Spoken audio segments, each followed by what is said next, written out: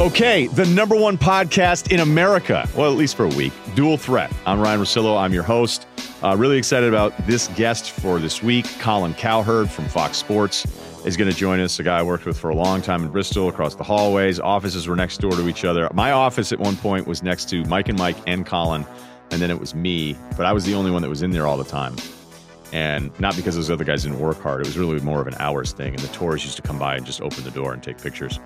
Anyway, we got a couple things going on.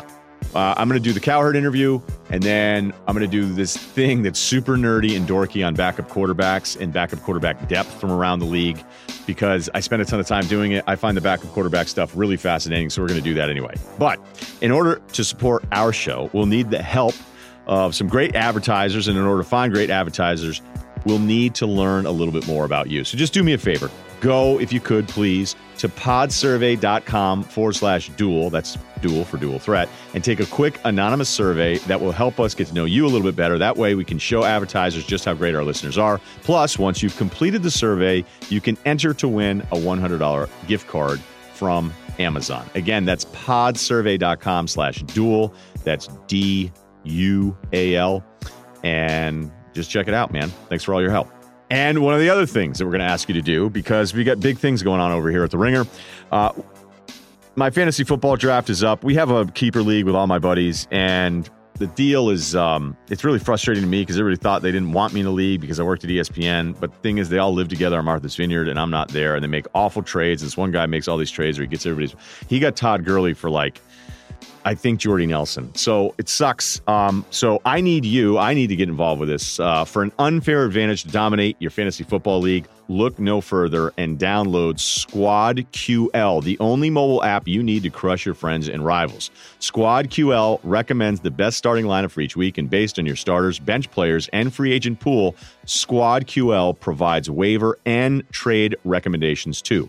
Go to squadql.com to download Squad QL for free. Squad QL is brought to you by the creators of RotoQL, the leading daily fantasy optimizer trusted by 100,000 daily fantasy sports players. So what's up, neighbor? We're probably going to set some sort of bandwidth record today. I'm not sure. You better make sure you got the right connections with this stuff, because this is what they'll call in the industry popping. I think this is going to pop. Yeah. I think people will be excited about it. I was really excited to promote it and go through. Two of my favorite pictures of all time is when you autographed the 8x10 for me. Yeah. And then, well, I always like to leave my former coworkers a little something special. Maybe they can sell it in hard times. That's just kind of the way I roll. Right, because if things hadn't worked out, I may have been able to get something for that on eBay.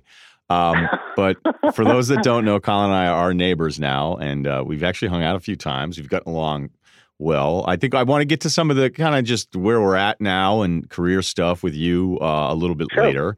But we both love college football. We loved talking about it when we were on the air together at ESPN. We loved talking about it, the hallway conversations are probably as much fun as we ever did anything on the air. So we got one weekend in the books, and I want to start with something that it was something we always get accused of at ESPN, being in bed with SEC. Right. And, I think it was always kind of funny that you were like, go Big Ten once you went to Fox, and you kind of understood the joke there. But everybody loves what the SEC is, at least after the first weekend. But give me kind of your overall, and we'll just kind of take this a bunch of different directions. The angst about the SEC, where they're at now, what's real, what isn't, and kind of now being on both sides of it. Well, I always felt they had the best athletes. But I did think in the previous several years, 4 or 5, the coaching's deteriorated. And, it was Saban and hopefully one of his coordinators popped and a bunch of gym teachers. But I never doubted the quality of their athletes. Now, Mississippi was paying for theirs, but nonetheless, that's not the issue. I just thought the Big Ten finally spent some money because of the Big Ten network, and they were paying assistants. In college football, I almost bet the coaches more than I do the teams. So I just think the Big Ten has really good coaches. I think Scott Frost is a home run. Urban. Nobody likes Harbaugh this weekend, but Harbaugh, Paul Chryst. D'Antonio, who doesn't get enough love. Right. Yeah, so I think the Big Ten caught up largely because of about a 4-year run, James Franklin, of, crappy SEC hires and elevated Big Ten hires. But, this weekend watching, the SEC West looked great. The SEC, listen, I don't think Ed Orgeron is a great coach. They ran Miami out of the building. That's a testament to how deep they are. So, I think the SEC, I did think they dipped. Like I always say, when USC dominated the Pac-12, the conference was a disaster. UCLA was a mess. Stanford, Chip Kelly wasn't there yet. And people were like, oh, Pete was amazing. Pete would get 15 of the top 20 players in the West Coast every year. Listen, Saban has feasted on a lot of gym teachers over the last 7 or 8 years, but I do think Dan Mullen's going to be a big hit at Florida. I do think Kirby Smart's terrific. And, Orgeron, if he's smart, he pays his coordinators a lot of money, and they look really good this weekend. So I think the SEC, it felt like they're back, maybe not as good as they were 7, 8 years ago, but it feels like they're back a little. Yeah, that was always kind of my argument, at least like how it all developed, at least for me. And I always joke, like, trust guys like Cowherd and I, or trust me because I went to Vermont, we didn't even have football. You might be a little biased with Eastern Washington, right? But, yeah. I would always watch like all these guys that played somewhere and have these awesome careers and jealous of what they get to do in college. But I'd be like, dude, at the end of the day, like, I can tell you just hate the SEC, or I can tell you hate the Big Ten, or you're going to pick against this team, or you think this team stinks. But when you go 7 years in a row and win titles, and you do it in this, it's not 7 years with Saban, it's 4 different teams. Auburn gets a title in there with Chiswick, who nobody thought was any good, and it was Gus, right?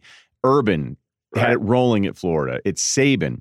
Les gets one in that group. And so it's 4 teams. Then Auburn plays for another one, and then you have Georgia as a 5th team playing for a national championship.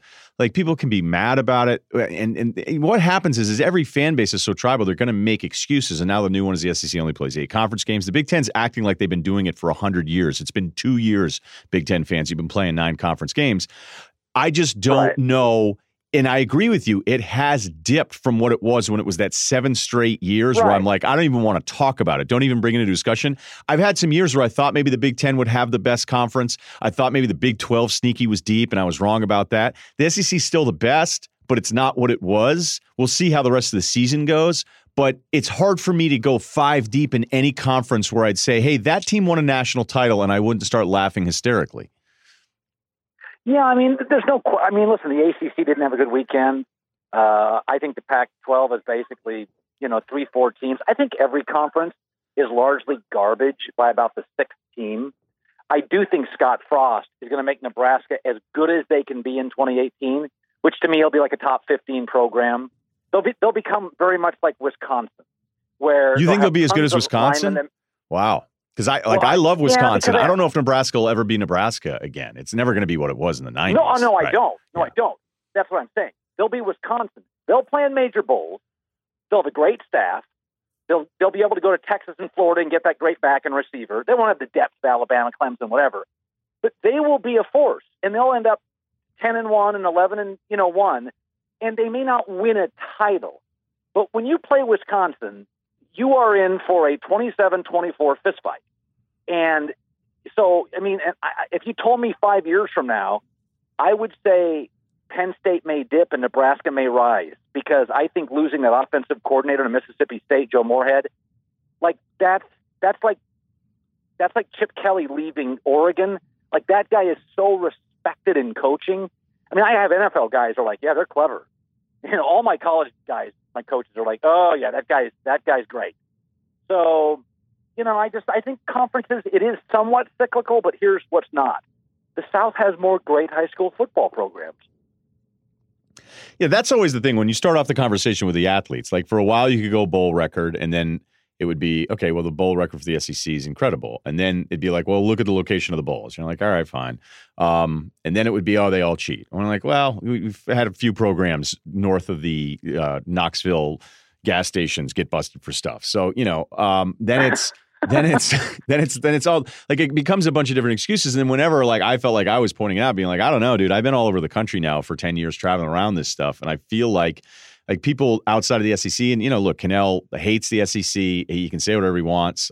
He's very anti any message they've ever had. And when they came out with a campaign of like it just means more, it drove him nuts. I'm like, dude, you're getting mad at like a bunch of marketing people that just they run an ad on CBS every Saturday. Like, who cares, And it used to drive him nuts. And like, look, he's an ACC guy, he's a Florida State guy, so and I think they may even been when you think of who we'd be rooting for at least this time through, but no one could ever counter the athlete argument. Like, so the NFL, you can't. Right. Like when you start like when the SEC West had more draft picks by itself in a division than any other conference, like I think it doubled up every other conference from one division. You just go like, dude, there's no counter to that. There's none. And, people will say they cheat and all this. Yes. Ole Miss was the televangelist with 4 yachts. Like everybody knew it was a scam, right? Like, I had multiple guys on that staff I knew, and Saban and his people every year, there became a point with Saban, he wouldn't recruit a Mississippi high school player. Like if they didn't have him locked up with 2 months to go, he'd just drop because it would be like, you don't beat Mississippi on signing day. Stuff transpires. Ole Miss, obviously, and it was the worst. I remember going on ESPN years ago, and I'm like, listen, there's an SEC school basically paying players big sums of money. You'll hear about it in a couple of years. Well, my sources were all, from Alabama. They were complaining about it for years. So, but take Ole Miss out, and, the SEC, watch the games, watch the speed, like Auburn and Washington play. Listen, Auburn look at their athletes. Their front seven's just dudes. Washington's got 5 or 6 NFL guys. Gaskin's really good.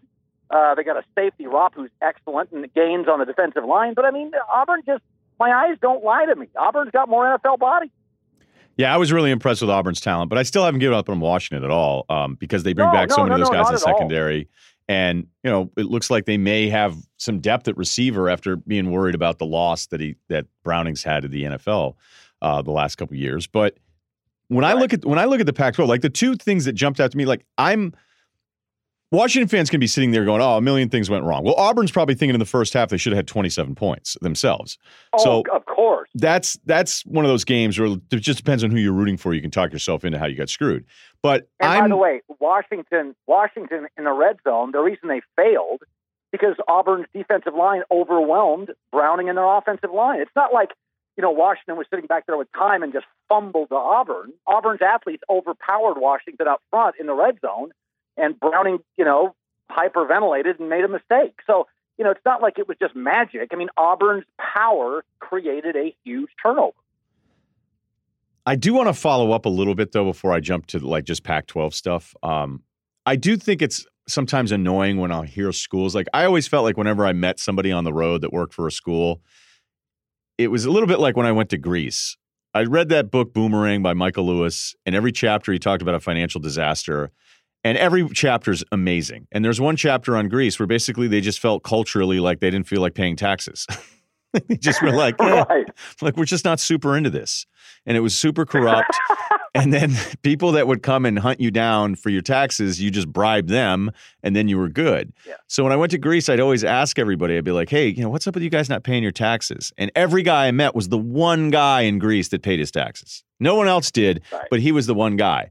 And I've always felt that way when I've talked to certain, college football people over the years, that they're the school that's not cheating, but then they tell me about everybody else. So people listening to this are going to be like, what do you mean about Alabama? Because the Ole Miss fans were so mad about all the accusations, because I think they landed in that one class, and it was Laquan Treadwell, it was the tackles, it was Kimdichie, and they had 5 number 1 guys at a position. And then Ole Miss fans are like, so wait a minute, we can't cheat, but everybody's going to call us out for, like, wait a minute, like, what are the rules down here? And that's why they always felt like it was a little bit worse. But then again, Hugh gets caught with doing all the stuff that's happened, and it was going on forever. The Tunsil one I almost felt bad about after the fact, because I think Tunsil, the tackle, got mixed up with some people, and the school and the staff were actually trying to help him out a little bit. But yeah, that's the one thing is, like, whenever somebody gets busted cheating, I never got really worked up or called anybody out about it, because, I can't imagine being a fan going on message boards being like, you guys cheat, when it's like, dude, I don't know. I think business is done a certain way, especially with a lot of the college programs. Well, it's like tax evasion. It may be one thing if I mean, we have companies in America, like respected companies that are doing things on islands, in the Caribbean and saving 11, like Apple. You hear these stories about, well, they moved some things and they saved $14 billion in taxes. So whenever I hear like an individual, like, Pete Rose didn't pay taxes, I'm like, listen, it's just levels of, it's levels of illusion. Evasiveness. Yeah, right. Yeah, I mean, it's like, okay, there's countries, there's cities, different tax levels. There's a lot of things I don't get that worked up about in college football. By the way, when are we going to talk Texas football? I was thinking about this. Just go. Okay, so how like certain times there are brands that are like overvalued. Texas went from the mid 80s to the late 90s, and they were not a top 10 program in the final poll. But if I say, Texas football, the cool helmet, the uni, NFL guys, can we just all acknowledge it's like Elon Musk, that company SpaceX. It's like, it's worth $10 billion. I'm like, they had a crash 2 years ago or 3 years ago. He's crazy. They have small margins to begin with. It's the rocket business, okay? Isn't it the battery business? I thought it was the battery business. That's at least what I bought on the dip. But it's right around the corner from my house, and I've read like 10 stories on it, and I'm like, I think their valuation's a little high. He's crazy. They had a rocket blow up, cost them $300 million, and it's like it's not a big profit margin business. The brand is Elon Musk's brand is better than his business, and I'm like, Texas football. Maybe it's because Austin is so cool that it's not like life or death. Like when you go to Oklahoma and Norman, if you don't win in football, it ruins your week. If you don't win at Austin, it's like, well, 6th Street's jamming tonight. Let's get some good food and listen to music. Like, I feel like Texas football's just not as important as it is in Lincoln or Norman or Auburn. Like, I watched them this weekend, and I'm like, I just don't feel it. Even their stadium, when you go, and it's beautiful, it doesn't feel like the Horseshoe. It doesn't feel like a touchdown Jesus. It just doesn't. And I watched Maryland, again, cut through them for the second year in a row, and I'm like, when are we just going to come to the conclusion that Texas football is it's not a top 10 program? It feels so weird, and I'm not ready to dispute you because I buy into the coolness. I've been down there a couple times. I love it. Like, I couldn't imagine being Colt McCoy, okay? Your name is Colt McCoy, first of all. You grow up baling hay on a farm. Your dad's your high school coach, and you get to, I don't even know if the hay part's true, but I'm just work with me here. And he sounds like a gun manufacturer. Colt McCoy is a company. Right, but Colt McCoy also moved out to like Pasadena in the late 50s, and then he got on the show Gun Will Travel, and he got like re-signed, and he was like a huge deal, and they wrote a book about him, and it's on Netflix, right? Like, Colt McCoy is a superhero. And then to be the Texas Longhorns quarterback, like, that's still, it feels like it should be more than what you're saying, despite the fact that there's gaps with them that maybe other programs, like we look at them being a tier 1 thing. We look at the revenue. They bring in, I believe the athletic department brings in the most revenue of any program in the country. So, like, I'm just like, do you think if it were the Texas Longhorns and it was just reversed and they were located in Norman, they would have a better program? Because I've been to Norman too, and it's not Austin. I really believe this. I always said one of the advantages to my former employer, there's nothing to do in Bristol. So you stay an extra hour and a half and get work done, because what are you going to do? It's Connecticut. Like in Los Angeles, it's 4:15. Well, there's a lot of stuff to do there, Colin. I'm like, huh? There's a library in West Hartford. Treva's a great restaurant. Go ahead. But I think that's something in America, like where you're located matters. And if you start looking at the really great college towns, Athens, Georgia, Austin, Texas, Los Angeles, California, Madison, Wisconsin, Ann Arbor, Michigan, like, football's big, but these are great places to live. And it's not like you're not as desperate. It doesn't ruin your life. And what is that? How does that manifest itself? Well, do you work quite as hard? Do you put in the extra hour a day? Is there that fear, that urgency? I mean, you get those fan bases drive a lot of the passion. I'm out in LA. You live in the same neighborhood I do. Okay. it's like, oh, USC lost. Well, we got the Dodgers, Rams, Lakers, Clippers, Kings, 2 soccer teams, mountains, beach. There isn't a ton of urgency. People are pissed for about an hour after they lose, and then they move on to the next thing. And, you can talk recruiting in Tuscaloosa 12 months out of the year. You can't talk about that stuff outside of one day at USC on the radio here. So, and I don't know. I think it does matter. I think Austin's almost too great of a town to create this sense of absolute urgency within the program, and they always kind of feel casual. It is a different experience at the stadium, and I've been there twice. I'm actually going fairly soon here in a week and a half for the USC game. I hadn't been to Austin in a while. I wanted to see Herman, and I wanted to watch him play. And I know everybody can make a ton of jokes after another Maryland loss, but I do look. Austin's great; everybody knows that. But I do like that Texas thing. But I think there's a similarity there too, though, with Michigan, because when Michigan looks in the mirror, and I remember doing this segment on the radio years ago, and it was good. It was, let's look at college football programs, and when they look in the mirror, who do they think they are, and who are they actually? And I feel like Michigan looks in the mirror, and they see Ohio State, they see USC, and they see Oklahoma or Alabama or whatever. And, you could make an argument the Michigan brand is probably maybe even more overrated than the Texas one. And I don't want to make this just because Texas lost to Maryland and Harbaugh, because you and I are big Harbaugh guys and fighting this fight now where everybody seems to be completely out on him as if he's this terrible coach without an amazing resume. So this isn't an anti-Harbaugh, anti-Michigan thing, but if you're really talking about those select few programs, there's more groups that think they're in that or deserving of that recognition without nearly, like, not even close enough of the same resume. Well, think about Michigan. Last 20 times they've played Ohio State. I don't have it in front. I have it. How many times have they beaten? So I went through it because I have this big Harbaugh thing I'm going to do that's planned. I spent way too much time on it. But they've beaten them once. Michigan's beaten Ohio State once since 2003, and that was in the disastrous Luke Fickell season when they went 7-6. So that one doesn't even really count. So, like, for people, and I don't know if it's Michigan people, but it feels more like the media that's just sick of Harbaugh because, if you're going to announce yourself with his kind of presence, then you have to back it up. You better be like quiet and unsuccessful than to be loud and unsuccessful, right? And when people are like, oh, he's not beating Ohio State, and I understand too, it's like, oh, he's not doing against Michigan. You guys don't beat Ohio State no matter who's the coach. You don't beat them.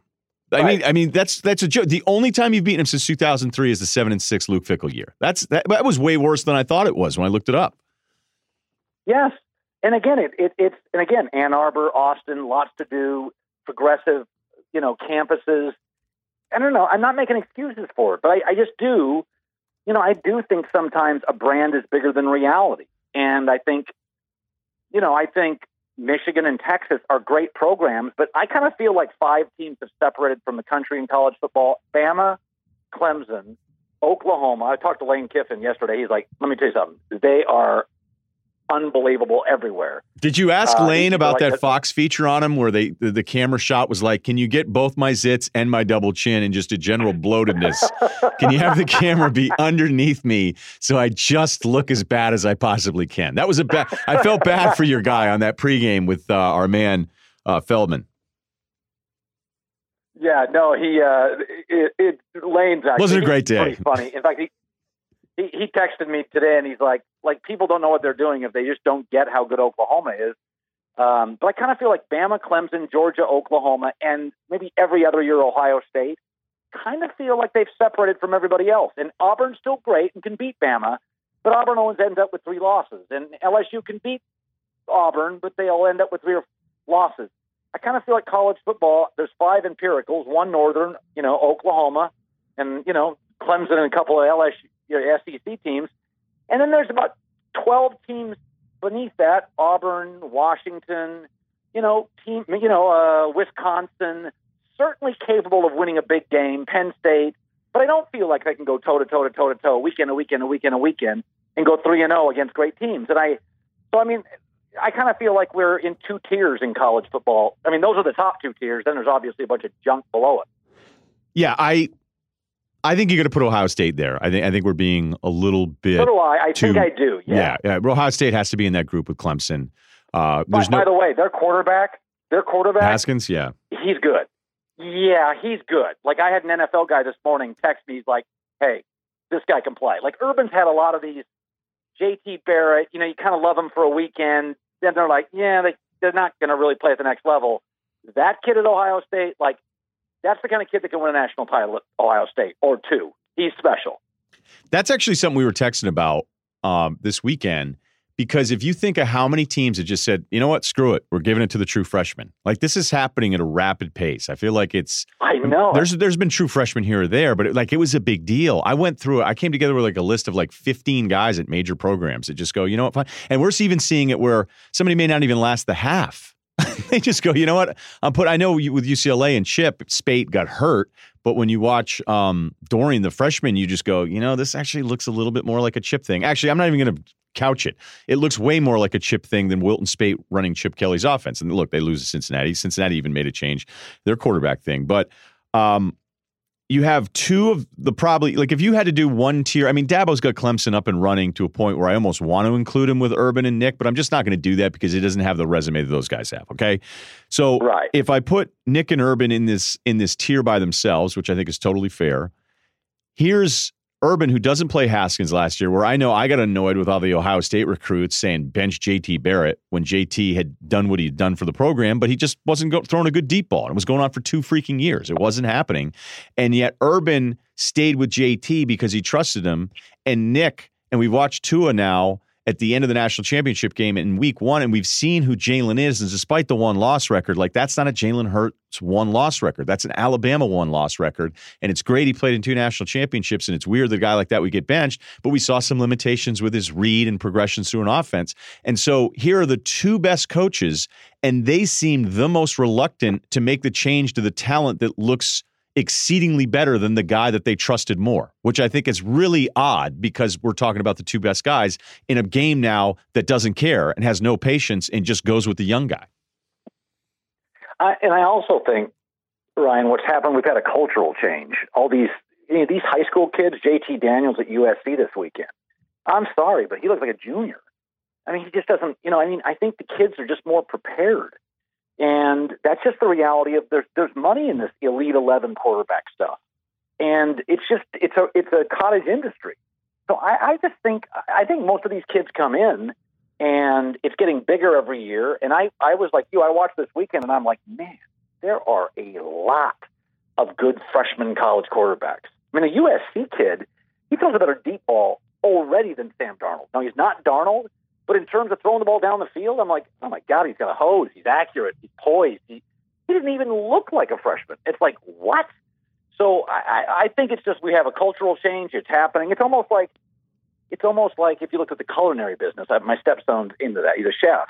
And because we've had this 10 to 15-year explosion of these cooking shows, it's like this educational process where kids now at 22, if they're serious about it, you get really good chefs at a really young age that you didn't get 30 years ago. You had to be the late Anthony Bourdain, where you really went through this 20-year in the kitchen, the grind. There's more books, there's more quality equipment, there's more TV show, there's more instruction, there's better academies. You get kids now at 22, 23, and if they're really embedded in this thing, they're great. They're fantastic. And so I just think we've had a cultural change there's too much money in quarterback, the Elite 11 camps. It doesn't even matter the states. Like every Texas, Florida, Georgia, California, Arizona, the quarterbacks are everywhere. Same thing with fighting. UFC is more popular. More kids end up fighting. And then I go on Instagram and some kids get into a brawl at a Senior Frogs. And next thing you know, dude knocks out another dude with a switch kick. And you just go, you can't be getting into fights anymore now because, dudes, all sorts of dudes are getting into this stuff. That was good. But, I want to talk about, and it's not really, I don't know. I don't think you do a ton of the media stuff. And not really. I've always, I get asked about you all the time. I think we are friends now at this point. Yeah. I don't know that we were ever not friends. I'm a weird guy to get along with probably because I'm Northeast and I'm very, very difficult. Very difficult. And I get to work next to you and alongside the whole time. So give me the thing that you would most want to tell everybody about you and your business that maybe you've just never said before. Something about it that you go, I wish everybody understood this, or this bothers me, or people should know this about me.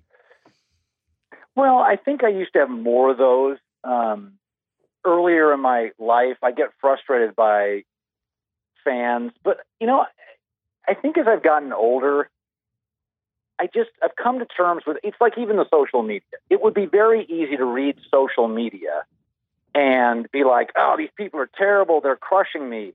But I actually look at social media like my friend. Like, I'll give you an example.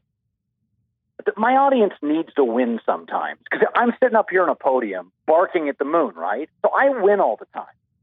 But Twitter allows people to come in, rip me. I don't respond to it. But when they go to Twitter and rip me, and then they go and have a beer with their buddy, they feel like they beat me. I get into Cowherd's grill, I crushed him. It doesn't matter that I don't read it. My audience feels like they win. And that's why I've always said, have super strong opinions as long as you believe them. Because if you're wrong, that's not the worst thing in the world. What's bad is indifference. So, to be honest with you, my career is like, whatever arc it's at now. I've kind of come to terms with what the business is. I don't let the crappy stuff eat me up. I don't let the frustrations affect my content. And I even think the criticism's really healthy. It's not like I've never read a critic and thought, he makes a pretty good point. So I feel like I'm at a good place with the business where I like it. I like helping people.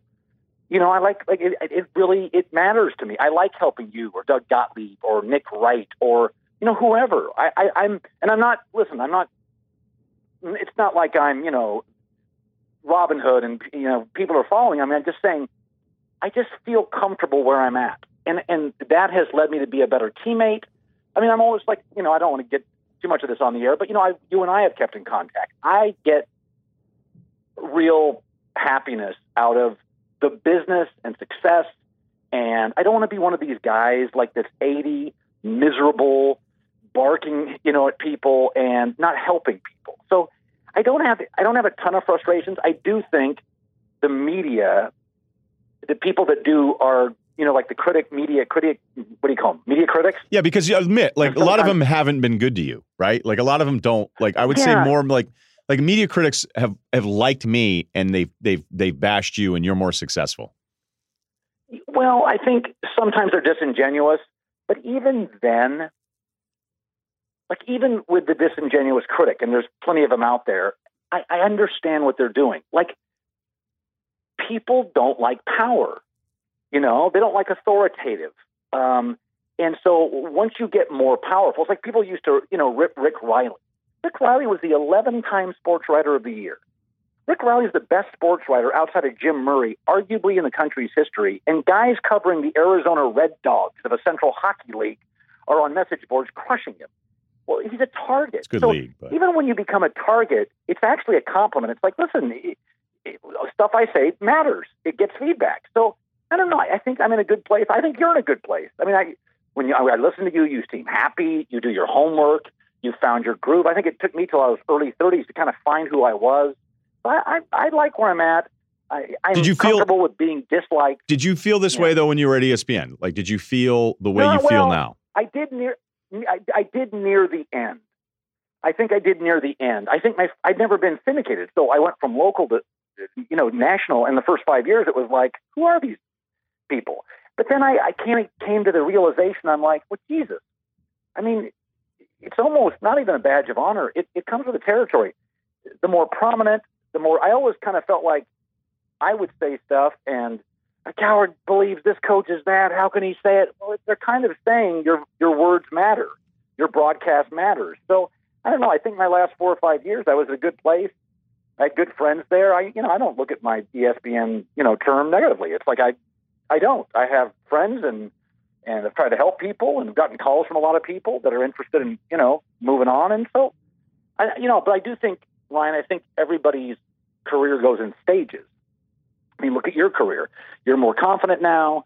You're being offered jobs, and you're like, both you and I are we've been given opportunities, and we've said no in the last 5 years to great opportunities. That's a great place to be.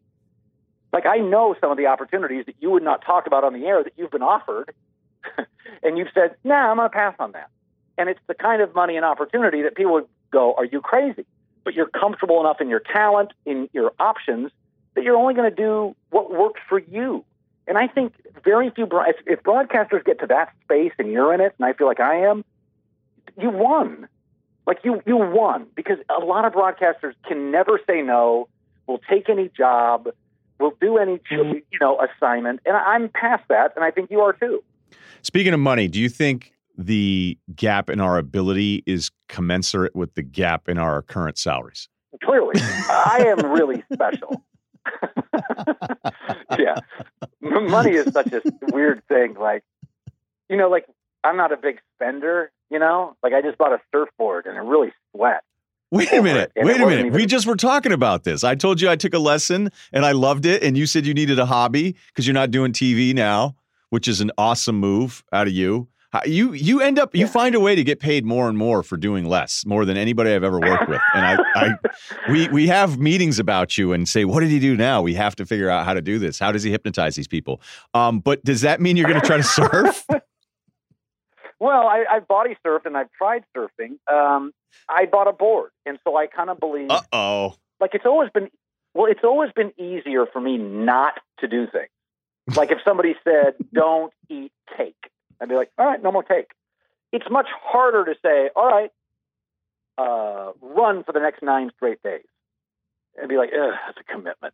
Okay, I'll just shut this off. Like I got, like about 3 years ago, like this nutritionist lady's like, you can't eat yogurt. I'm like, I love yogurt. She says, yeah, it's really bad for your stomach. And I'm like, all right, I haven't eaten yogurt. And I love yogurt. But to do things, I can get lazy.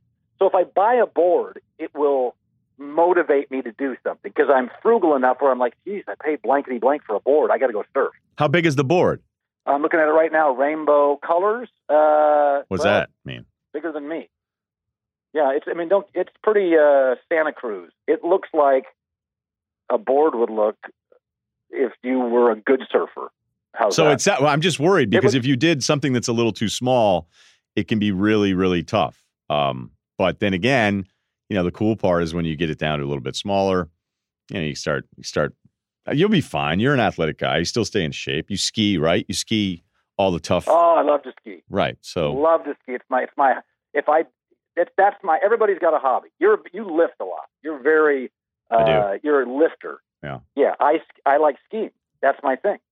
Yeah. I don't even know. It fits my person. Yeah. I'm not even sure why I do it anymore, but it's too late now. Do you think I'm a loner, so it works for me? Skiing's great because I can put in the earbuds or go with my son. Or I like jogging and skiing, and surfing. I like to kind of be in my own thoughts. So those sports work for me.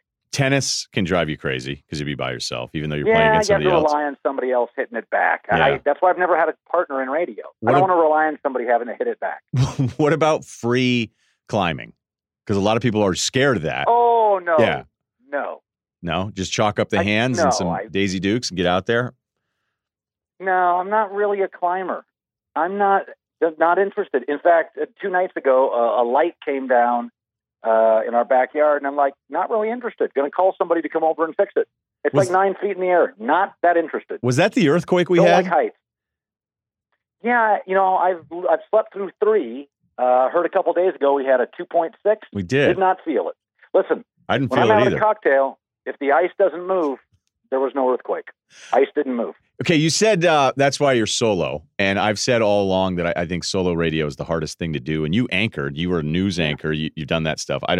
Nothing is harder than solo. And for me, it was always frustrating because I felt like, all right, I'm solo a week, I'm not solo for 2 months, I'm solo for a week, and it's just like I'm never going to figure this out the way I needed to. And I would agree with you that once you kind of get to a kind of fuck it stage in your life where you go, hey, I'm good, and you know what? I'm just going to be good at this now. And that's what I think you have to do to really become great in radio. If you had to have a partner, though, who do you think would actually be able to work with you? And by the way, I know it's not. I know it's not me, so we don't even have to pretend like you're being nice. Well, you know what I think I would do? I think I tend to be, and again, I'm self-analyzing, so stop me if this gets. I think I tend to be pragmatic. Okay, so I would need to work with somebody who isn't. So I would need to work with somebody who is very much a character, a little off, and then I could bring them back down. So for me, The dance partner would have to be somebody that fills in spaces I'm not, and I could bring him back down. And like Chris Russo, sometimes I'll listen to Chris Russo and I'm just laughing.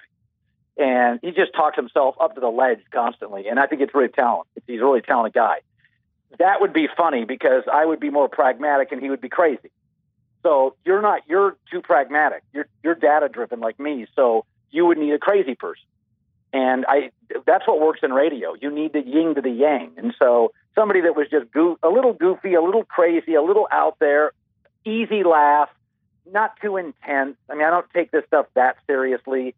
I take my job seriously, but I don't want to get worn down by Francesa just takes himself so seriously. That doesn't, you got to be able to laugh at yourself. So I think those kind of people I could work with. But I think at this point, I just do what I do. And if you like it, great. I probably won't be a tandem guy. Okay. Top 3 hacks in the business. Go. You go first. No, I'm just kidding. I'm kidding. Nobody wins with that. By the way, it's your buddy, talking about people in our business. Your buddy's birthday today.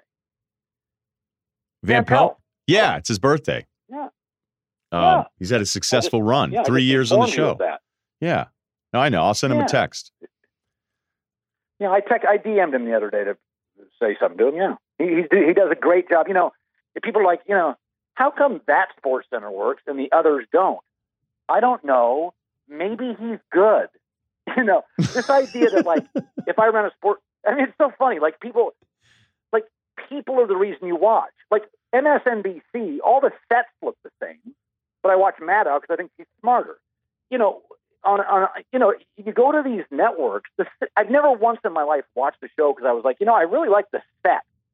It's all overrated. Do I like the person? So it's like, they're trying to figure out how do we make all the other sports centers work like that one? I don't know. Clone Scott Van Pelt. That would help. So it's like, whenever I hear executives, remember when ESPN spent $8 billion on a new set? Remember that thing?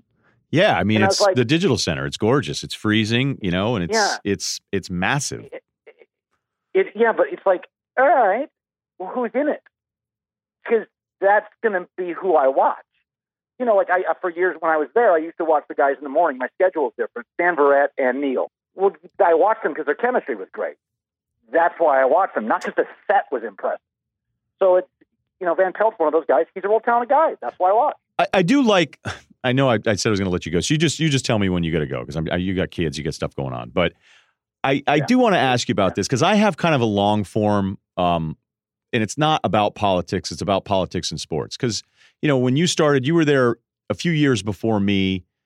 But, look, there's only so many guys can kind of talk to each other about this business that did it for, you're on a couple decades. I'm a decade and a half. I don't want to cut you short here or anything. So if I screw up the resume, just correct me. But, there's just one of the reasons I think you and I have become friendly is just there's not a lot of people you can talk to about this that get it in our own, right. Narcissistic ways, then also our own insecurities at times. Cause you gotta have a combination of a lot of things going on. It doesn't make us bad people at all. I think a lot of times we're compassionate people because this is really hard. And it's not the hardest thing in the world, but I'm trying to give these qualifiers here, but the job changed so much in the last few years that I was like, man, this is really not, I was bartending 15 years ago going, man, I'd love to get into sports. It wasn't like, man, I can't wait to talk about Kaepernick for another season.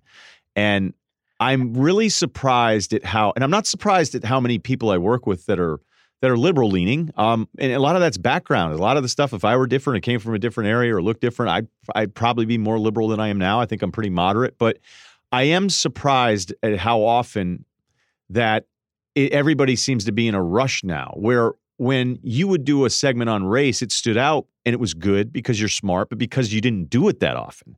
And now when everybody's doing it all the time, I think there's a little of hey, I can really stand out by having this great segment on some social issue. When I think the guy in his car, I feel like the industry is doing a bad job of remembering, even if you agree or disagree with the guy in the car listening, you got to remember that he's still there and he still wants to turn you on. He still wants to hear if Andrew Luck's going to be ready to go week 1. Yeah, I always tell my staff is that sports is the interstate. If you're going to take an off-ramp or an exit, get right back on. You're never as smart or as funny or as interesting as you think. So I used to be more political. And then I came to Fox, Trump became president, and I said to my staff, I'm going to do no politics. because now everybody is in politics. So I said, what's the value to the audience? We're so divided. You know, but we're in the no longer the information era. We're all in the affirmation era. Nobody's interested in data. I could literally go out and give you data, and it wouldn't matter. You voted for who you like. You hate the other side. So once affirmation takes over and information is less consequential to a lot of people, I'm moving off politics. So when I hear radio hosts move into politics a lot, what it's telling me is you're not really interested in sports. Like, I still love sports. So it's easy for me to come in and talk about sports for 3 hours. There are hosts out there that they're like, it's like catnip. I saw the Kaepernick story. I'm like, oh, good God, that host will be on it for 4 hours. They're not really into sports. Well, listen, I'm not saying you can't talk politics, but I've never turned to Chuck Todd for football picks. He's biased anyway. He constantly complains about the refs. Yeah, he'd take the... I followed him, and I was out. And it's not even personal, Chuck, but I followed him for a little while. I was like, you're just going to bitch about the Hurricanes calls the whole time? Like, hey, maybe it's your squad. Maybe your squad's not disciplined. He's a Nats and a Canes homer. No, but it's like, I've never turned to Chuck Todd for sports, although I think it's cool. He likes it. Yeah, right. So I just think the market's been oversaturated with too much politics, and so I've gone the other way. You know, I used to be Van Pelt was one of the people at ESPN. So was in the gambling, and so was I. When I came to ESPN, I told them during the interview, like 15 years ago, I said, listen, I talk gambling, and if you don't like me, don't hire me. And they're like, oh, no, that's good. But then DraftKings came out. I got 7 ads I'm reading about DraftKings, and I stopped giving college football picks. And I'm like, I don't want to be a gambling show. Everybody now is doing gambling. Now the Supreme Court has ruled it legal. Everybody will be doing gambling. And so I'm less inclined to do gambling now. So I'm always kind of, when I look at this business, if you want to stand out, don't follow, lead. I mean, that's business 101. And so I just think politics now, everybody thinks they're an expert. I don't think, and I'm just over it. When I turn on, it's funny now, I turned on a show today and they weren't talking Kaepernick. And I was like, oh, this is so unique. This is so refreshing. Everybody was talking Kaepernick because I just wonder sometimes, do people love sports? It's so, I could talk NFL for 3 hours for the next 6 months and never go off it. There's so many stories if you love something. So when I hear somebody not talking about it and it becomes catnip, I mean, I can literally drive to work and say, that host will be on that story all day, and I'm not interested. I feel the audience has told me what they want me to talk about. My numbers are up 35% this year, 49% last year, and I'm not talking politics. So clearly, they want to hear my sports takes. I still do too, and I do feel really cool about getting to know you over the years. And even though I think we do the job differently, and like you know what I mean, like there's times where I'm in the car, I'm like, what the hell is he talking about? But then I would be able to go into the hallway and be like, what are you nuts? And I kind of envied your ability to go, who cares, man? Whatever. Next segment, let's go. And I would just be like, yeah, you know what? So anyway, I could have done this. Remember your dad, you told me your dad liked me on the air one time. Yeah, that was the worst. I shouldn't have done that, huh? Because my dad's like... No. What did your dad... Tell the audience what your dad said. I think it had to be something about you that... Well, you remind me, because I think I know what it was. It was almost having that closer mentality of like, who cares? Let's just move on. What was it? Was it something like that? No, you came to me, you said, my dad said to me the other day, that Colin Cowherd's a good storyteller. And I was like, props to Mr. Russillo. Oh, that's right. Yeah. Yeah. You forgot it. I didn't forget it. I forgot it. No, he also liked, because I would explain, and I spent a lot of time, as you know, like I get frustrated about things. And he's like, you think Cowherd's as frustrated as you are about this? I was like, well, Cowherd's in a slightly different tier right now. I think things are going a little bit better for him. He'd be like, all right. So he's like, he's like, yeah, but he wouldn't worry about it the way you were worrying about it. And I'm like, all right, you got me. And there'd be no counter to it. So yeah, my dad's a fan. But hey, let's do this again sometime if you want. I won't keep you as long. I could talk about all this stuff forever, but the cool thing is I can call you up and we can see if we're right about Harbaugh in a couple weeks. All right.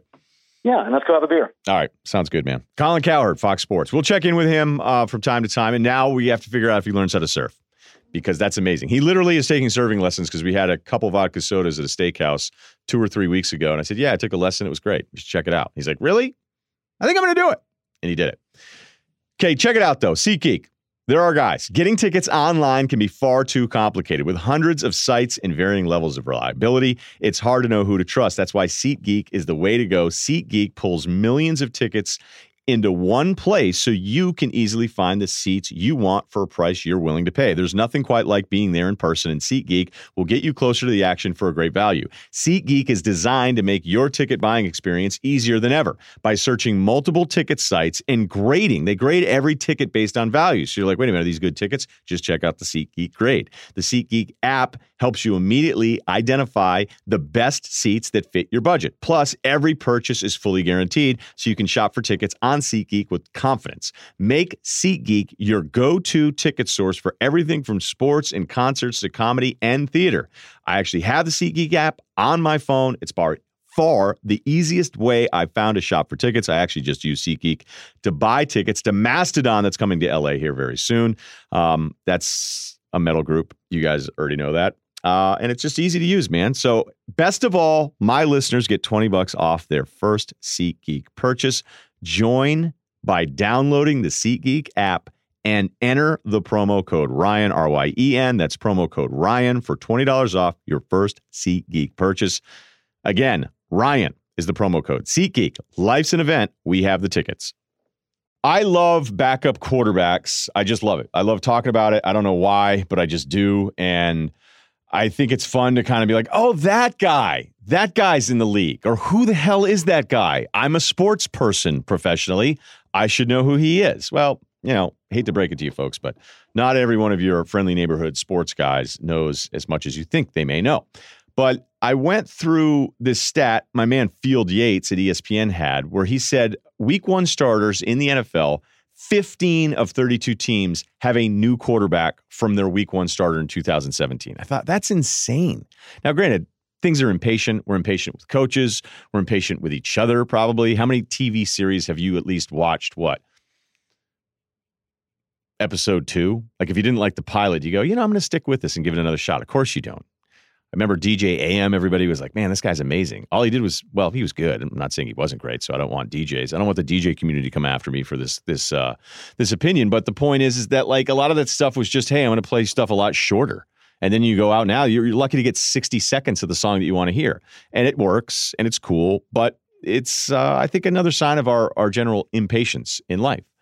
And I thought, is this thing that I've always been thinking about? Because and whenever I hear, there's just not enough quarterbacks to go around. Well, you can't say it every year, because then if that's what you're saying all the time, then that means that that's just what it is. And then you have to accept it, that this is not actually some quarterback dip in the quarterback stock market. And for the most part, I actually think the quarterback thing has been a little stronger than people present it. But then they'll say, well, there's no backups. Well, if you go through the 15 teams that have new quarterbacks from week 1 of last year, I did it. I went through it all this morning, and I was able to do it.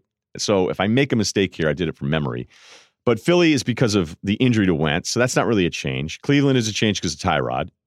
Colts change. Well, it's because Luck is back from injury. San Francisco's Jimmy Garoppolo, but that was because of a trade in the season, so I think that might be a little bit different than just moving on from C.J. Beathard. Minnesota is a change, Keenum to Cousins. Houston, Watson, remember Savage was ahead of him last year, and I know people crush Bill O'Brien for that. Like, how could you ever? Well, I think that happens a lot, man. I just think it happens a lot with a young QB. You're like, let's see what happens when he's actually out there, and then you go, okay, you're right. You know what? There's no reason to not play Watson, and he's back from the injury. Fitzpatrick is playing for Tampa, but that's because Winston's suspended 3 games. Buffalo, Peterman, you guys saw those posters. You're hyped too. Don't hide it. Mahomes is a change. Denver's a change by necessity because Keenan was available. Washington is a change with Alex Smith. Bradford is at Arizona. Mitch Trubisky, because he didn't start week 1, is Chicago's guy. Darnold with the Jets. And Miami is Tannehill because it was Cutler last year. So, yeah, about half of them are real like culture changes and all that. But it's a little different when you read it and you go, half of the league has a different quarterback week 1 than they had just 1 year ago. That seems like an insane number. It is, but it's... I don't know, maybe it's misleading. Yeah, I think it's misleading. All right, I said it. I think it's a little misleading. So screw Field Yates. No, I'm just kidding. All right, so backup quarterbacks, because the ESPN depth charts were – the depth chart stuff is always a little nervous. It makes me nervous because I went back and I looked at it and I pulled up I pulled up the depth charts this morning that were updated as of the taping of this podcast. So I think I'm going to have this right. But whenever I look at backup quarterbacks and you go, wait a minute, there's kind of like 3 tiers. Maybe there's 4 tiers. There's the tier of guys who have done it somewhere and have played, have been a starter, and they may actually not be any good, but they get to be backups for a really long time because they started a bunch of games. Matt Schaub's in that group. Matt Castle's in that group. Chad Henne's in that group. Then there's the group that's, well, we don't know if this guy sucks because he hasn't actually played. That's the guy in the meme just tapping to his noggin going, see? And if you think of those quarterbacks, it's just that guy's never played, but he's a backup.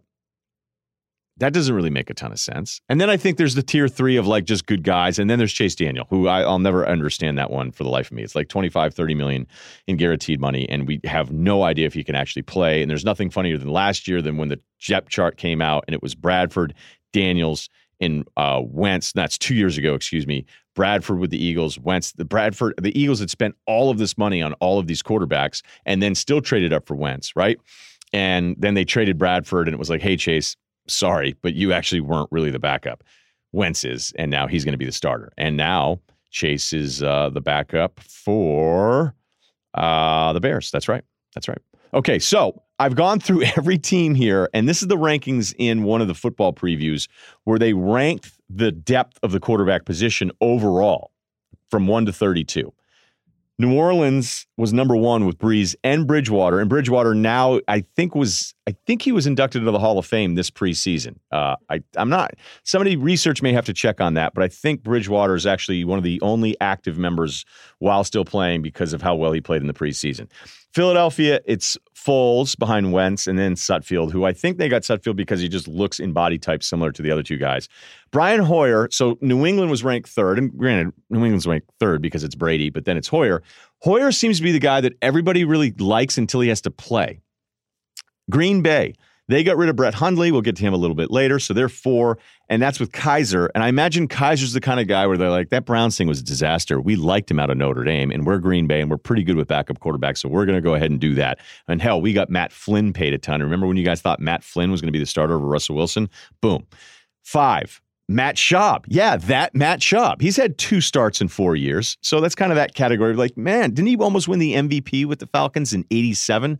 Nope, it wasn't that long ago, but Matt Schaub's the backup there. Seattle, Russell Wilson plays all the time. Brett Hundley, though, I feel like Hundley's this dude that people kind of like. When Seattle brought him in, like, oh, that's smart. I can see that. Do we know that about him? He was 3-6 when he was in for Rodgers when Rodgers was hurt. The defense wasn't great in those losses. They got smoked by a bunch of teams there, and they beat some bad ones. But when you shut out against Baltimore and you throw 3 picks, that's not going to look good. So I don't even know if Hundley's any good. But I feel like he's still in that group of like the group of hope, which may be in an entirely different backup tier altogether. Detroit, there you go, Matt Castle in that Schaub category. Castle hasn't really played since 2015. He actually did start a game last year for Tennessee. And then, of course, Castle is always the answer to the moronic system Brady guys that don't think Brady's any good. I can't believe there's still like 7 of you out there because of the 2008 New England season where they won 11 games, which is one of the most overrated seasons ever because their divisional cross rivals in the NFC and the AFC that year were train wreck divisions. The divisions were terrible. I think it was a 7-9 winner in one and then 8-8 with San Diego and the other one in the AFC West. The Chargers, not the Clippers, as I write LAC, that's Geno Smith. No thanks. All right, Minnesota is with now Cousins. They have Trevor Siemian, who, remember for a little bit, we're like, maybe they got something here. This guy's got a good head on his shoulders. I actually think I still have Trevor Siemian's cell phone number. Not real relevant to the conversation, but I've got it in case he becomes a starter in Minnesota. And we can send him a text if he wants to come on the Ringer Dual Threat Pod, and he can decline because it'll be the starter, be young, and be like, look, I've already gotten blown out of one franchise. Pittsburgh, this one's really interesting because they got 4 guys. Roethlisberger. So at this point, I think it was ESPN the magazine, but it was Pittsburgh was 10th in depth at the quarterback position. And yes, that's Ben. Maybe it should even be higher. But they just promoted Josh Dobbs over Mason Rudolph, who they just took as a rookie QB, and they cut Landry Jones. I went through social media. I got caught in about a 15-minute maze on this. I apologize in advance. Dobbs, very spiritual, God has a plan, on and on and on. Apparently, Landry Jones did reach out to Dobbs and congratulated him. So it looks like everybody's just kind of at peace overall here. I'll admit, though, Dobbs is one of those guys that if you told me a good NFL franchise after watching him at Tennessee that he would then be a backup on a good team, I would have never thought that. It's a little like the Dennis Dixon thing, which ironically enough was also with Pittsburgh. Dixon in 2007 was with the Ducks when Chip and the thing first got it rolling, and Chip, I still was the OC then. That's when they went to Michigan and horrified all the Michigan boosters, and they immediately paid Rich Rod a ton of money because they're like, are the people, what are they going to do? Run the spread? Is that what we're talking about? So this Oregon thing looked pretty impressive when they came in here. And Dennis Dixon, had he not blown out his knee against Arizona, may have won the Heisman. He still came in 5th that year. So I don't take this the wrong way. I love Dennis Dixon. But when Mel Kiper, and I remember, I'd been at ESPN a year or two, was like, Dennis Dixon's a pro prospect. I was like, really? He is? That's weird to me. And back then, like spread stuff, it looked so weird, I wasn't quite sure. So even though I love Dennis Dixon, I never could really understand how that was going to work. Dennis Dixon started 3 games. What, it wasn't going to work. I don't know that he was going to get a ton of opportunities. The whole reason I said all of that stuff is that it's not me hating on Dobbs. It's just when I watch him at Tennessee, I'm really surprised that he's a backup. And like the promoted backup, and not that I didn't think Landry Jones was going to be any good. I saw him in person a couple different times. And he just doesn't move very well, which doesn't mean a ton, but you have to move in the pocket well too. And I just never saw that at Landry. So there you go. That's me really breaking down the Pittsburgh quarterback depth. We still have a bunch of teams to go. Dallas, Cooper Rush. You're like, what? Wait a minute. I drafted that guy. The Rams wide receiver is the backup for Dak Prescott. I just drafted my fantasy league. No, different white Cooper. Don't worry about it. Cooper Rush, Central Michigan. And then you go, Mike White?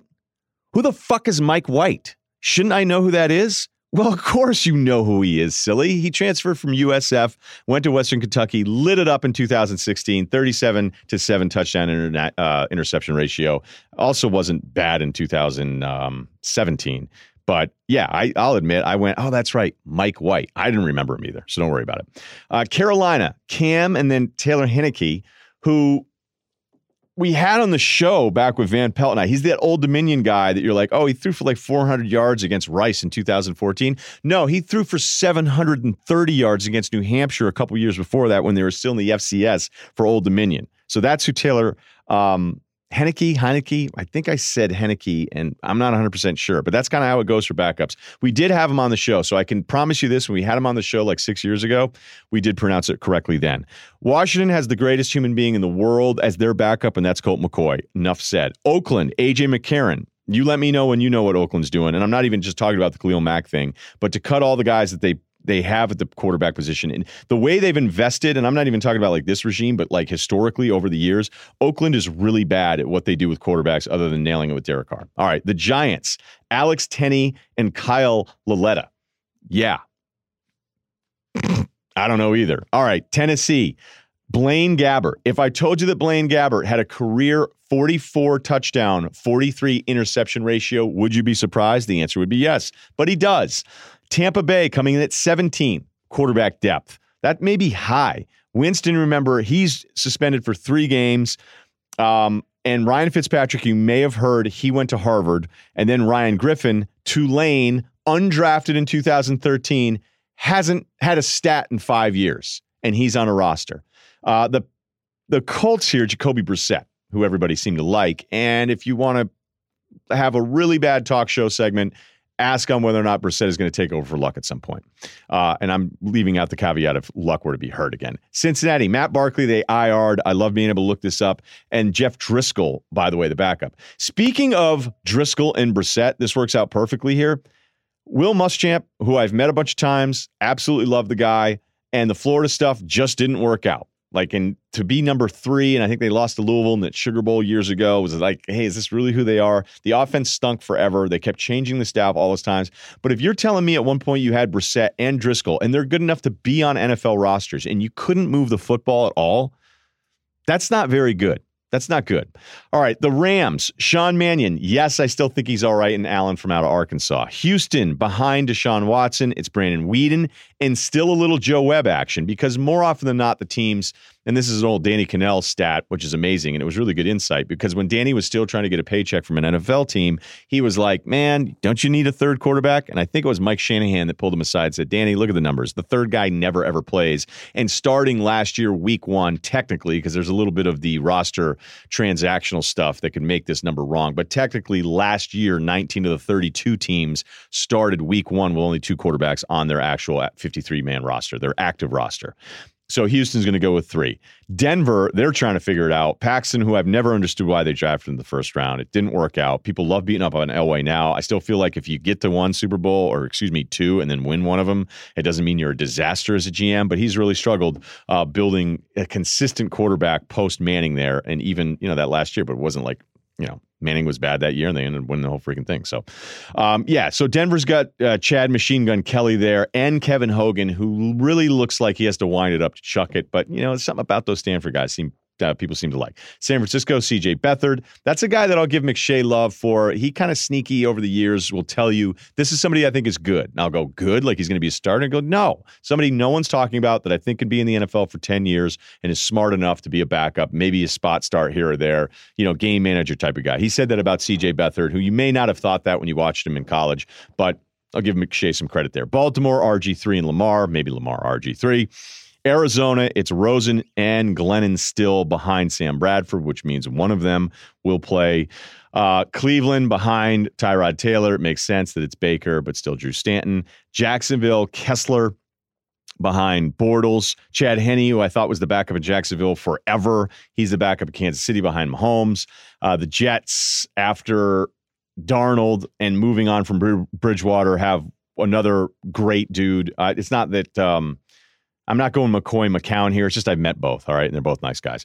Chicago, Chase Daniel, I've already addressed that. Brock Osweiler puts the O back into your offense, rounding out Miami. And then number 32, in-depth, overall, at the position in the NFL, your Buffalo Bills, Josh Allen, behind Nathan Peterman. Okay, that segues into something perfect here, but I'm going to do another read because we want to pay the bills, all right? I have another 5 minutes on something I didn't really think I wanted to do, but I feel it's necessary to do it because it's newsworthy. What's up, DraftKings? Here's the deal. Are you even close to being ready for Thursday night? Because you need to be. Because on Thursday night, football will make its long-anticipated return. That means bragging rights and huge cash prizes are up for grabs at DraftKings.com, the leader in one-week fantasy sports. For the season opener, DraftKings is hosting a fantasy football contest that is $10 to enter and has a $1 million top prize. For a limited time only, if you sign up with the code DUAL today, that's DUAL for dual threat, DraftKings will give you a free entry into your first deposit. So free money. Boom. Why are you not doing this? Give me one good reason. Too late. Single Game Showdown is the newest way to play. All you have to do is draft 6 players from Thursday's game. Stay under the salary cap and see how your team stacks up against the competition. That means you could win $1 million while watching the season opener. And don't worry, there are $2.5 million, $2.5 million in total prizes, which means thousands of winners. So just so you understand this, okay? Because the Single Game Showdown, hey, what am I doing? Nothing? All right, let me just go to DraftKings. Let me open up an account. They're going to kick some money in. I sit here. I'm going to draft 6 players, and I'm in a contest to win $1 million. I'm mad if you don't do this. So download the app. Go to DraftKings.com now. Use the promo code DUAL, DUAL, to sign up and make your first deposit when you do. DraftKings will give you a free shot at $1 million this Thursday. That's code DUAL at DraftKings. Minimum $5 deposit. That's not a lot. Eligibility restrictions apply. See DraftKings.com for details. I was going to start this segment or this whole podcast as I close up here. I was going to start with hey, in the next 90 minutes, I'd like to talk about Kaepernick and the entire timeline. Because I've made it known for the last year or so that I'm really over this topic. And it's not even specific to Kaepernick as it is to some of the stuff I talked about with Cowherd. And I have this kind of longer form podcast thing about whether or not the media is liberal in sports and is it liberal and what does that really mean and how the dynamics have changed. Because I've hinted at these things. I've gone on rants about it before, but I've never really done 30 and 40 honest minutes. And I think it may piss some people off, but I'm going to do it because I think it's important. And if you really listen to what I'm going to say, and I'm not sure where I'm going to do the podcast. I don't know if I'm going to do it here. I don't know if I'm going to do it on the ESPN one. So, but I just think it's something that should be done. And going this is how we've come to this place where it's full on politics immersed in this stuff. And I remember one time I was about to go on this TV show at ESPN and they were like, "Hey, will you come on? Will you do this?" I go, "I don't really want to do that." And the guy's like, "Well, you better get with the times because that's what the job is now." And I went, "Is it?" I still feel like I need to resist that a little bit. And maybe I'm going to end up being wrong. Maybe everybody just wants politics all the time. But you know what I don't want to do anymore with this Kaepernick thing is fight about it. And I know when he first decided to sit and then eventually kneel because of instructions, Nate Boyer, a guy that I've known, military, NFL, Texas more so than the NFL. But he, everybody about this, like when it first happened, I was like, come on, man, you can't stand up for the flag. And for those that just want to go, oh, well, how stupid is standing for the flag? Like that's putting politics in sports. You know what we could, what'd be awesome to do is go, you know what? Can it just be kind of nice to have a national anthem and look up at a flag? Like, can we just make it that simple thing to look up and go, you know what? This is something that's kind of nice that we do traditionally.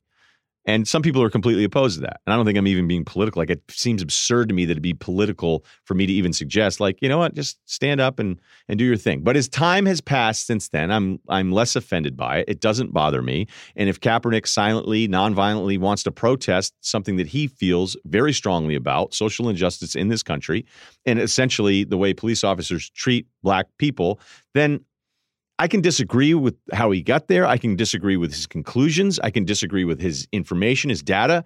But I still kind of, at the end of the day, have to go, all right, I got to respect the fact that you're allowed to do this. And it's not the end of your life in this country. Now, some would say it's the end of his career. When this stuff was first happening, I had talked to one team and I checked with a second team because I was like, what is the deal? And the word around the NFL was that when Kaepernick was then looking for a job after his run-in with San Francisco, and those that want to say, well, he opted out of the San Francisco contract, there was the only way that he could really make that work because he wasn't going to get any of that money anyway. So I know a lot of people that hate Kaepernick love to point out that he opted out and that's his own fault that he lost all that money. Well, he wasn't going to get any of that money anyway. But what I had heard was that Kaepernick was looking for money that was commensurate with starting quarterback money. And teams are like, we just don't even think you're that good. So we're not going to do that. And as this thing played out more and more, if there's one thing that I've always known about sports is that guys don't want to deal with this stuff, meaning coaches, meaning locker rooms, and certainly owners here. Does it mean that all 32 owners, and we know that demographically all 32 are not exactly the same guy, but it feels like a lot of those guys, like the unpopular thing of, the old, out of date white guy who's billionaire, like, that guy, none of these guys will let Kaepernick in. I'm surprised he doesn't have a job. I think he deserves a job. But the only guy who has improved in his ability more than Kaepernick being away from the field is John Gruden. So every time that there's an incompletion by Nathan Peterman, or if Tyrod Taylor struggles, or if Patrick Mahomes, I'm just trying to think of like all of these guys because it's really more the backups. Like once the backups start playing week 4, week 5 after some injuries, then Twitter becomes up. Kaepernick's not better than this guy. Well, here's the thing. Maybe he isn't, but even if he is, I think all of us could understand from strictly a sports and distraction standpoint that teams don't want to deal with this stuff. So it's a combination of some people having some really harsh thoughts about Kaepernick. It's a combination of his ability, which isn't nearly as good as everybody on Twitter seems to want to make it out to be when there's a backup in on a Sunday game. And the fact that I think in the beginning, he thought that he was going to get more money and make up the money that he lost in San Francisco. And I may be wrong about this stuff. I was certainly wrong about thinking he eventually would end up on a team. And I do think he likes to be a martyr at some point. But when this Nike thing comes out and we turn into this fight of like, ooh, what does this mean? Like those dopes out there tweeting that because Nike was down 2 to 3% the opening day of stock after the Nike announcement that Kaepernick was going to be doing endorsement deals for them, you don't know anything about stocks. You know nothing. Or you know something and you refuse to realize that it could be completely irrelevant, that they aren't connected. Let's see how the stock does over the next quarter. Let's see how it does the rest of the way. And like a lot of this social media stuff, Nike owns social media. Nike's reached $43 million worth of buzz and endorsement from just how much people talked about. That stuff to me is so fake because we move on quicker than ever before. But you know what is real is some of these arguments that make no sense. Because if you're one of the guys listening going, I hate Kaepernick, and look what I found. I found a black guy that doesn't like Kaepernick either, and now I'm going to retweet his tweet. So I win. And then you're on the pro-Kaepernick side, and you go, oh, well, guess what? You want some? I just found a vet. I found a Marine who was in Afghanistan that supports Kaepernick. So guess what? Get some right here. And I don't understand that stuff. Like you extremes, the people that endorse all of that stuff, you bore me to death.